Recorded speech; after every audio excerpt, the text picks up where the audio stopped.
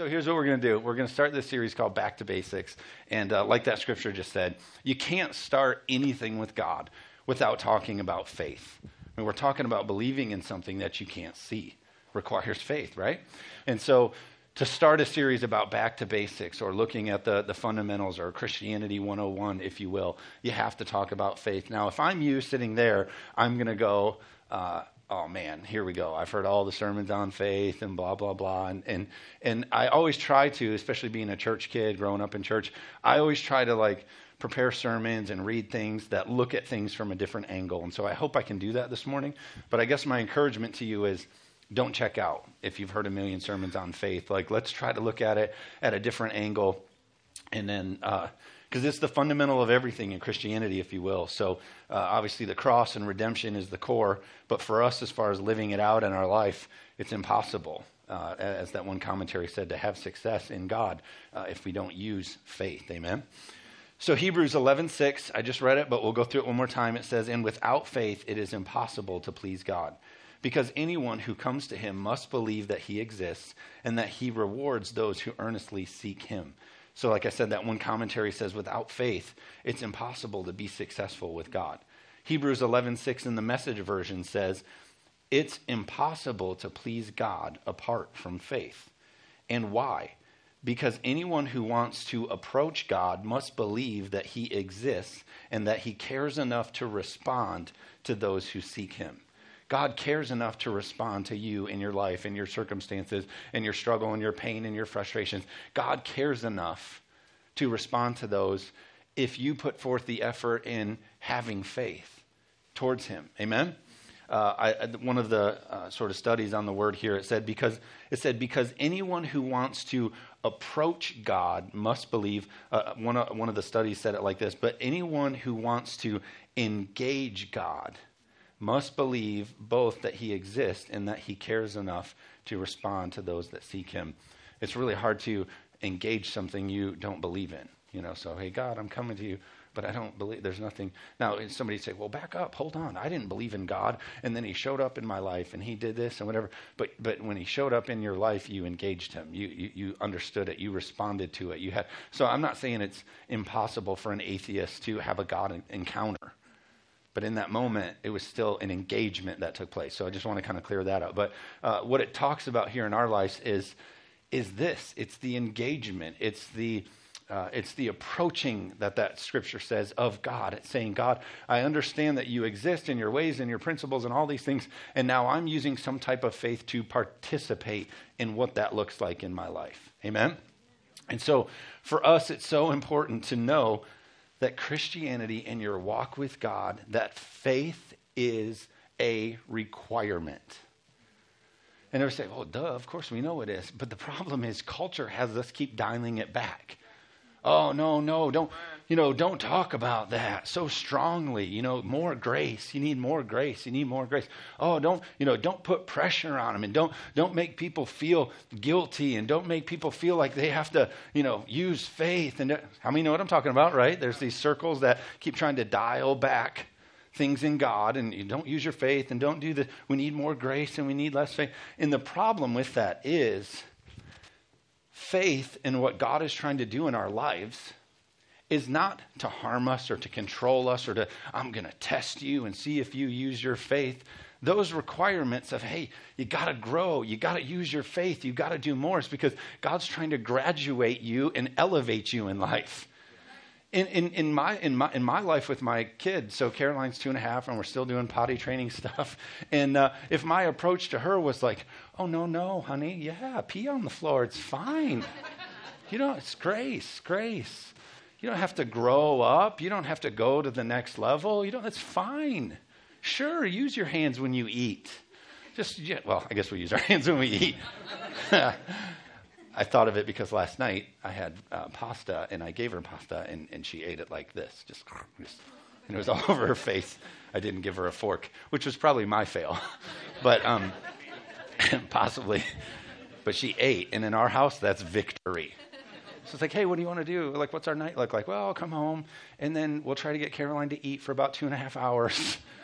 And then when that's done, I guess it's bedtime. So, because anyway, she doesn't eat. because it's not sugary, and she's 2.5. So you take her fork away and just let her eat pasta with her hands. So anyway, bunny trail. So you get what I'm saying. People say, grace, grace. Oh, you just need grace. And the problem is, if we make everything so nice and we make everything so da-da, and it doesn't matter, and however you feel is okay, then nobody grows and nobody graduates and nobody gets into what God has actually called them to be. Somebody say amen. And so faith is part of that process. Use your faith. Trust God. Believe when you're uncomfortable. Caroline doesn't understand why we're trying to get her out of this process. She doesn't understand okay, and that's where we are in life. God, why am I going through this? Why are you calling me to trust you in this? Because when we get you through it, it's better on the other side. Amen? Yeah. And so faith is huge in our life, and unfortunately, culture is trying to get us to scale it back and just more grace and let them do what they want and blah, blah, blah. And it's a ripoff of where God's trying to take you. Faith is everything. And what I love about God is anytime he mentions something here, it's a lot of times God says, do this, but don't do this. A lot of times, operate in this, but don't let yourself operate in this. A lot of times he'll give you the opposite of it. Hey, I've called you to do this. It's really important that you walk this way because you don't want to end up walking this way. All throughout Scripture, he'll say this, but then he'll say, but don't fall into this. And so what we see in faith is coupled with fear. So, hey, operate in faith, operate in faith. And so a lot of times, too, like one of the most powerful things you have as a Christian is prayer.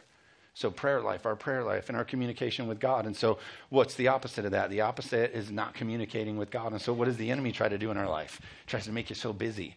And so the communication gets cut off and you don't have that relationship with God and you don't respond. You don't hear his voice and you don't read his word. Somebody say amen. And so we always look at the backside. And so if it's like, hey, live a life of faith and trust God and believe more and do more, well, then what else does it say? It says, hey, don't get caught up living in a life of fear. And so what's interesting is a group like this, if we get together, a lot of us would like stick our chest out and like, I'm a faith person. I like faith. I like to get into faith. But if we said, hey, how do you do with fear? Not so good at breaking through fear. And that's okay. And here's one thing I want to throw out there. I grew up in a culture not put on by my parents. They're here, right here in the second row. So I don't want you to think when I say, oh, I grew up in a culture, then everyone looks at them. I grew up in a church world culture that said, God has not given you a spirit of fear. And it was very like, I can't believe that you feel afraid. Ugh. And they jump on you as if like you should never have an emotion of fear. It should never even enter your brain. And so it was really like hit into you. And we're going to take a look at scripture here that says this. We're called to be faith people. The opposite of that is when the enemy tries to put fear in your life. What do you do and how do you act when the two exist in your world? I want to have faith and I want to follow God, but I actually have a lot of fear right now. What do we do? What do we do in that? And so we're going to take a look at it right here. Because here's the truth. There's two kinds of fear. You have the fear that is like me.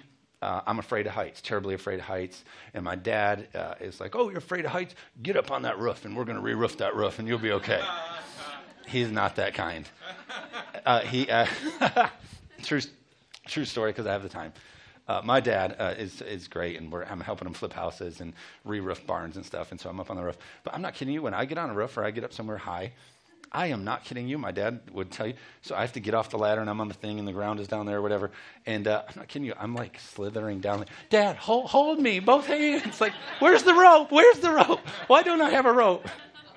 And I'm like telling Mom to put hay underneath. Like, more hay. It's halfway up the barn in case I fall. It paralyzes me. It paralyzes. So I hate it. So I used to try to break through it. Oh, I'll go ride all the rides at Michigan Venture. I won't be afraid of heights anymore or whatever. And it didn't work. But that kind of fear doesn't keep me up at night. But it's fear, right? It's fear. It's fear. It exists in my life. I don't like heights. But I don't stay up at night going like, sure wish I could climb a ladder, you know. But there's also times in my life where you have fears that do keep you up at night. And you have fears that, you know, am I going to be good enough? Are we going to be able to do this? And so there's two kinds of fears that operate in your life. And so it's interesting for us to know that you should try to navigate through both of those. Now, my prayer list does not include, God, help me overcome fear. Maybe it should. I should. But I'm talking about the kind of fear that, like, dominates your life, that stays in you. I don't want you to think about, you know, snakes and spiders. I want you to think about the things that you'd really love to go there, but you can't because you know when you get there, fear is going to meet you there and you'd rather stay away. Somebody say amen. You may have passions and desires. Boy, I'd really like to be able to that, but I can't because it'll be uncomfortable. And ultimately, I'll be operating in the unknown, and I'm fearful of that. And so that's what I'm talking about today. So Psalm 56:3 says this: whenever I am afraid, I trust in you. You say, well, that's a pretty common thing. Here's what's amazing about this scripture with what I just shared about the way I grew up. It says, whenever I'm afraid, I'll trust in you. Faith and fear can exist at the same time in your life. People say, oh, God hasn't given you a spirit of fear. And I agree with all of that. 100% I agree. God has not given you. It doesn't come from God. But if it is in your life, that doesn't mean you've messed up. We got beat on the head like, I can't believe you have fear. You weaselly little Christian. How'd you let fear come into your life? David said, when I am afraid, I trust in God. You can overcome fear with your faith. Those can exist. And I'll continue to prove it through Scripture. So know in our minds that it's okay if fear comes at you, but you got to respond like David in faith. Fear can come, but faith needs to follow. Amen? It's not wrong to have fear. It's dangerous to let fear be the foundation of your decision or your reaction. Because worry is a down payment on a problem you may never have. Worry is a down payment on a problem you may never have. They always taught us when we were racing dirt bikes. They say, hey, don't look at the thing that you're trying not to hit. So you're coming around a turn and there's a tree or whatever. Don't look at that. Why? Because if you kind of put your eye on it, your dirt bike, you go to it subconsciously. And you see that all the time. You see a car went off the road and hit like one tree in the middle of the field. It's like somehow subconsciously, you're trying not to, and then you hit it. And that's how that's how worry happens. We spend so much time in this fear. Oh, I don't want to become this. I don't want to become this. I don't want to. Then boom, there you are. And it's because a lot of times when we spend so much time in fear and worry, you're basically putting that down payment on that thing in your life. Amen? So it is possible to have faith and fear at the same time. In the natural world, we do it all the time. How many of you have ever done something that's really daring or brave? Maybe you skydove or skydived or however you'd say it. And you have that fear of adrenaline. Even sometimes in our dirt bike stuff, as we'd get ready to do a jump we never did that we built and all this stuff. And so you're afraid, you're nervous. You have this fear of like, I hope I don't mess this up because it's going to hurt and all this stuff. And so, but then you also have faith. I'm going to jump that thing. I'm going to do this thing. And I'm going to, whatever. And it's possible. We do it in the natural world all the time. I have nerves and I have fear, but I'm going to overcome it anyway. And the reason I bring that point up is why? Is because the world is drawn to people who use their faith or their strength to overcome obstacles. So, wow, that's really impressive. You see what they did? They overcame this thing by being brave and by doing this. I believe if the church can be known for, wow, those people really walk into places that are scary or they're broken and they just walk in there with faith and God uses them to overcome. What a testimony that would be to our world. Amen? Okay, you're with me. So in our life, it's important for us to know that fear is the opposite of faith. Anytime you feel fear, I'm nervous about this, I feel fear, your quick reaction should be that 180. Okay, I feel it, but now I'm going to flip into prayer. We all know this. Franklin Roosevelt said, we have nothing to fear but fear itself. Fear operating in our life should be the only thing that we really fear that way, is because obviously everything I just shared, fear is a typical response to the unknown. Most of the time, fear in our life creeps in because it's a response. It's a typical natural response to the unknown. But what is faith? Faith should also be our response to what? The unknown. How is God going to work this out? How is God going to do this? The scripture says that we should have a peace that surpasses all understanding. That's the unknown. God, I don't know how it's going to work. God, I don't know what it's going to look like in the next 5 years. God, I don't know all these things. But instead of letting fear be our response to the unknown, we have to program ourselves to let faith be the response to the unknown. Amen? So we have to change that. We trust an unknown future to a known God. So when you talk about your future and your marriage and your parenting and your jobs and raising your kids and all of those things, we have to have this mindset of, God, I trust these unknown things to you, a known God. Now, here's the problem with our culture. I know I'm giving you just a lot of points, but here's the problem with our culture. We don't have faith in the known God because we don't have a good grip of what God is. So that's why we have a Back to the Basics series. It would be easier for us to go from fear to faith if we did a better job in our word in understanding the characteristics of God. It's easier to say, hey, I'm going to trust an unknown future to a known God if you know God.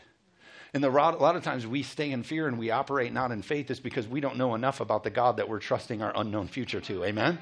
So when we get up here and we say, we got to be in the Word and we got to worship and we got to be at church and all that kind of stuff, that's not because, I really want to make sure you're reading your Bible and doing it's because I want you to be able to trust an unknown future to a known God in your life. Amen? So your reaction is to respond in faith and not fear. Amen? So Matthew chapter 14 story says that Jesus leaves the disciples. They were just in a place where all these miracles took place and signs and wonders, and God shared Jesus shared a parable that was real eye-opening to them. And so, if you will, they just came from a great time, a really high time as the disciples in their time with Jesus. And so Jesus says, hey, I'm going to retreat. I'm going to go pray. I'm going to go spend some time to myself. You guys go ahead on the boat. You cross the lake. The disciples get on the boat. They cross. And of course, we pick up here in verse 25. It says, during the fourth watch of the night, Jesus went out to them walking on the lake. So this is where Jesus is walking on the water. When the disciples saw him walking on the lake, they were terrified. It's a ghost, they said, and they cried out in fear. Now, they just had a weekend, if you will. I don't know the week span or whatever it was, but let's call it a weekend. They just had a great weekend with Jesus. All this stuff, all this wow, all this signs and wonders, supernatural. You'd think their faith would have been built really high after spending time with him. But in a moment just like this, they see this, and it says they were filled with fear, and it said that they cried out in fear. Why did they respond this way? Because it was the unknown. So there's this guy walking on water. This guy says, is it a ghost? Is it a what? So they have the unknown in their life. So I want you to catch this here in a minute. They have the unknown operating in their life. Now, obviously, if I'm Jesus, I'd be messing with them, right? Like, you're making ghost noises, you're like, you're really messing with them here, making it worse. But it doesn't say that about Jesus, but we're made in his image, and I have a sense of humor like that, so maybe he did. But he comes walking to him on the water, and in verse 27, he says this. So this is critical. You got all the disciples, they're in fear. Jesus is walking on the water, which is a statement. The scripture says that later, Jesus, at one point, he just, they would call it time travel. Someone nowadays would call it time travel. But Jesus, there's one moment where you read in scripture where it says he went from here to there. So he could have just showed up at the boat. He didn't have to walk on the water. He was obviously setting them up for a story or a statement or an encounter with him. And so in verse 27, this is his response. A boat full of afraid people, his disciples, his guys. He shows up. They're full of fear after just coming out of miracles and supernatural. And now they're in a boat full of fear. And Jesus' response to them is, take courage. It is I. Don't be afraid. But notice Jesus didn't lash out and say God hasn't given you a spirit of fear. You responded this way, off to hell, He was like, hey, his response to them was, don't be, not don't get afraid. He said, don't be afraid. He didn't rebuke them and say, don't ever get afraid. He said, don't be afraid. He said, take courage. So in our lives, again, when fear comes in, don't take that as I'm a weakling. I don't have it all together. I'm not spiritually strong as I should be. You got to do what Jesus said to them. Hey, when you have fear, it said, don't be and take courage. Just take courage right there in that moment. Take courage. What does it mean to take courage? It means find your faith. Get some courage. Find your faith and change the way that you're feeling and thinking. Amen? Jesus tells them this. He says, change your mind is essentially what he's saying.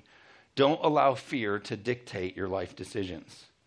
Sometimes you have to talk yourself into faith and out of fear. So he's saying, take courage. I know it's all really practical, and I'm glad you're taking notes. But it says, he's like, hey, take courage. Leave a place of fear. Take hold of courage. Take hold of faith, and don't operate and make decisions out of that place of fear. Verse 28, this teaches us a lot about how to do it. Verse 28, it says this, his response. It says, Lord, if it is you, Peter replied, tell me to come to you on the water. What's basically happening?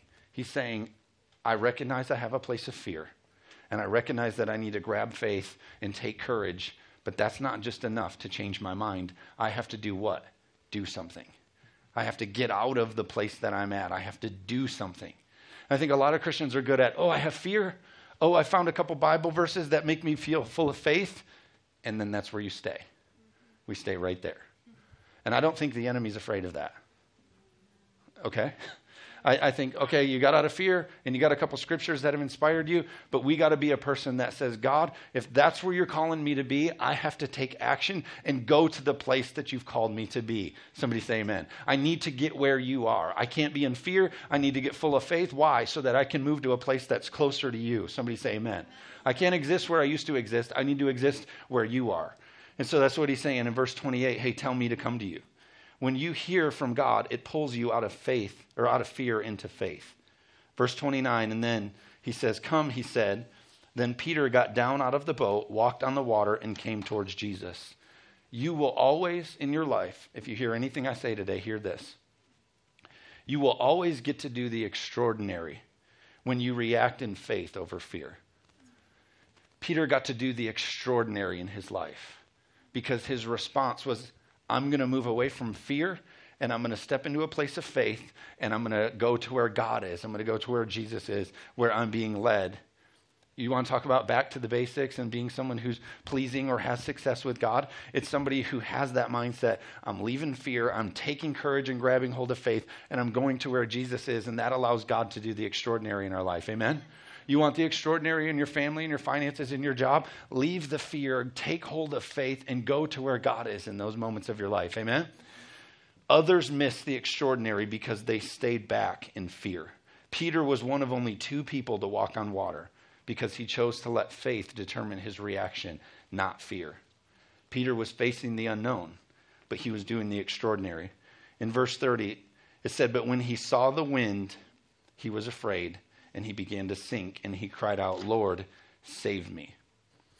What did he do? He took his eyes off where he was called to be in the faith that he was moving towards. I got my thing. I'm going towards God. What he did, he took his eyes off of being full of faith and walking towards what God has called him to, and he began to evaluate and measure the things around him.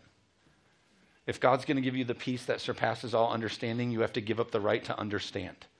So God, you've called me to this. You've called me to this. And you're walking towards it. And I'm in faith. And I'm going to where God's called me to. And then we take our eyes off it and we begin to go, ooh, I don't know if this is going to work out over here. Those are big waves. We're running out of money. Didn't get the promotion I thought. The kids are acting crazy. We need to do this. And you start looking at all the other stuff instead of staying full of faith and keeping our eyes on God. And then what? He sank.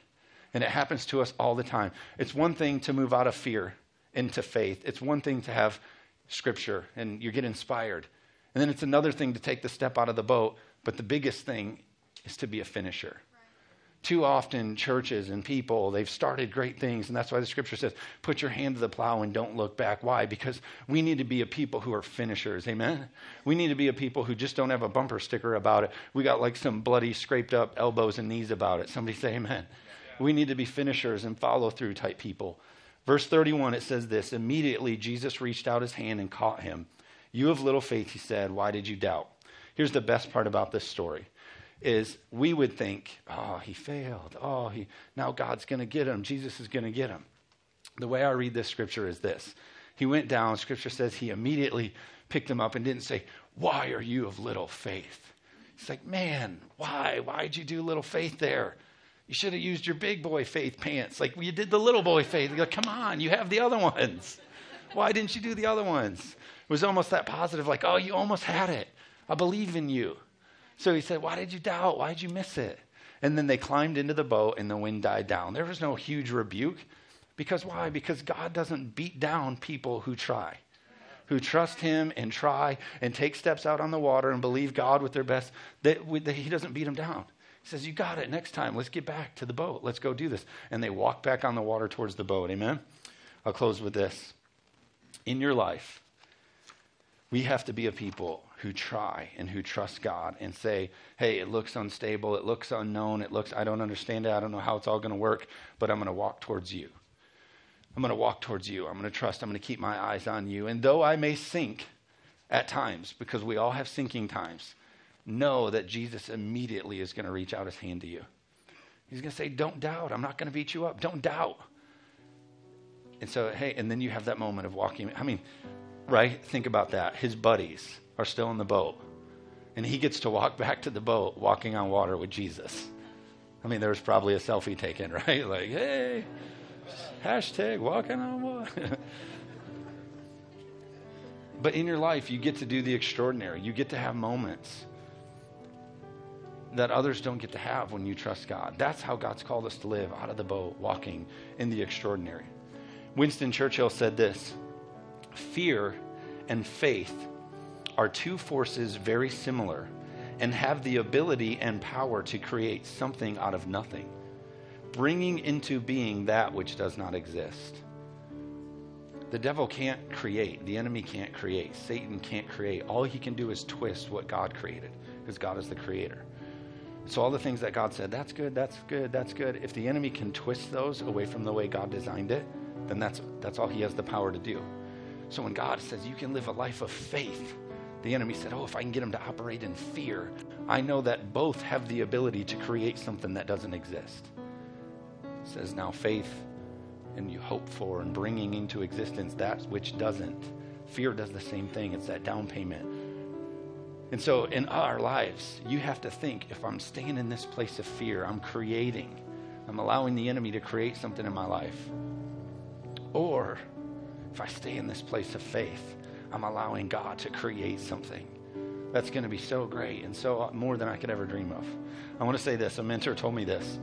For those of you that have been in faith for something for a really long time, I can't show you this in the Bible. This is literally just what a mentor said to me. You're waiting. God, where are you? Where are you? He told me this, and it's helped me, so I hope it helps you. But again, I don't have scripture for this. He said sometimes he believes, or his philosophy, or what he likes to think of, is that the weight or the journey or the distance, if you will, of your weight on the thing that you're believing for, the climb up the mountain, the reason it's so long is because the thing on the other side that he's building is so great, it's just taking that much time. So the journey a lot of times matches the beauty of the destination or the beauty of the thing that he's building. So I don't know what you're harvesting in the process. I don't know what God's making for you. I don't know when it's all done and the tears have dried and all this stuff. I don't know what it is or what it's going to look like. But I do resonate with that. And in times of my life, oh, God, where are you? This is taking forever. Why? And then, on the other side, I see. I see you were doing that. That's where it takes faith to trust. You may have seen this floating around. But isn't it interesting that the scripture has 365 scriptures that say fear not or don't be afraid, which is one for every day, in case you didn't catch that. There's a scripture for every day that says do not fear or fear not or move from a place of fear. Because why? Because he wants you to get it. Don't live in a place of fear. Live in a place of faith, because that's the way to be successful in the ways of God. Psalm 34:4 says, I sought the Lord and he heard me and delivered me from all my fears. He was in a place of fear and he used faith and the Lord delivered him. Don't be discouraged if you have moments of fear, but you have to react in faith. What does that mean? It means you pick up the phone and you call somebody who's going to encourage you. You email the church, you call for help, or you get into the word, or you put on a sermon, or you listen to some worship, and you get yourself out of that place of fear. Are you failing if it comes back? No. But don't put a down payment on that fear. You stay in that place of faith, because even though it says, I sought the Lord and he heard me and delivered me from all my fears, God responds to you when you move in faith. Isaiah 41:13, for I, the Lord your God, will hold your right hand, saying to you, fear not, for I will help you. I will help you. And I love this place too. It comes from the place of this. Hey, like literally by it saying, I'll hold your right hand. My picture of this is this, like I would do with my daughter. She's going to go down the stairs. She's carrying her blankie and her Doc McStuffins and her doll and everything else she's trying to carry. Coming alongside and saying, whoa, hold on, just like, hold on. Let me take your hand. I'll help you. Why? Because I know if I'm walking with you, this is going to end better for you. Same thing that God's saying to you is, hey, hey, hey, fear not. Like, take my hand, let me walk with you, because it'll end better for you. Amen? Hebrews 13:6. So we may boldly say, the Lord is my helper, I will not fear. What can man do to me? Or what can the culture or what can the structure of this world do to us when the Lord is our helper and we have no fear? Headlines are scary and ugly and really tough right now, right? It's like sometimes I get really annoyed with the sound of cartoons in our house, but anything other than that gets really annoying really fast too. Amen. News and everything else. So what do? We know that the Lord is our helper and we're not going to fear because there's nothing that culture can do to us. That's when the scripture is talking about resting in the shadows of the Almighty. He's talking about the day we live in. Amen? Why don't you stand to your feet?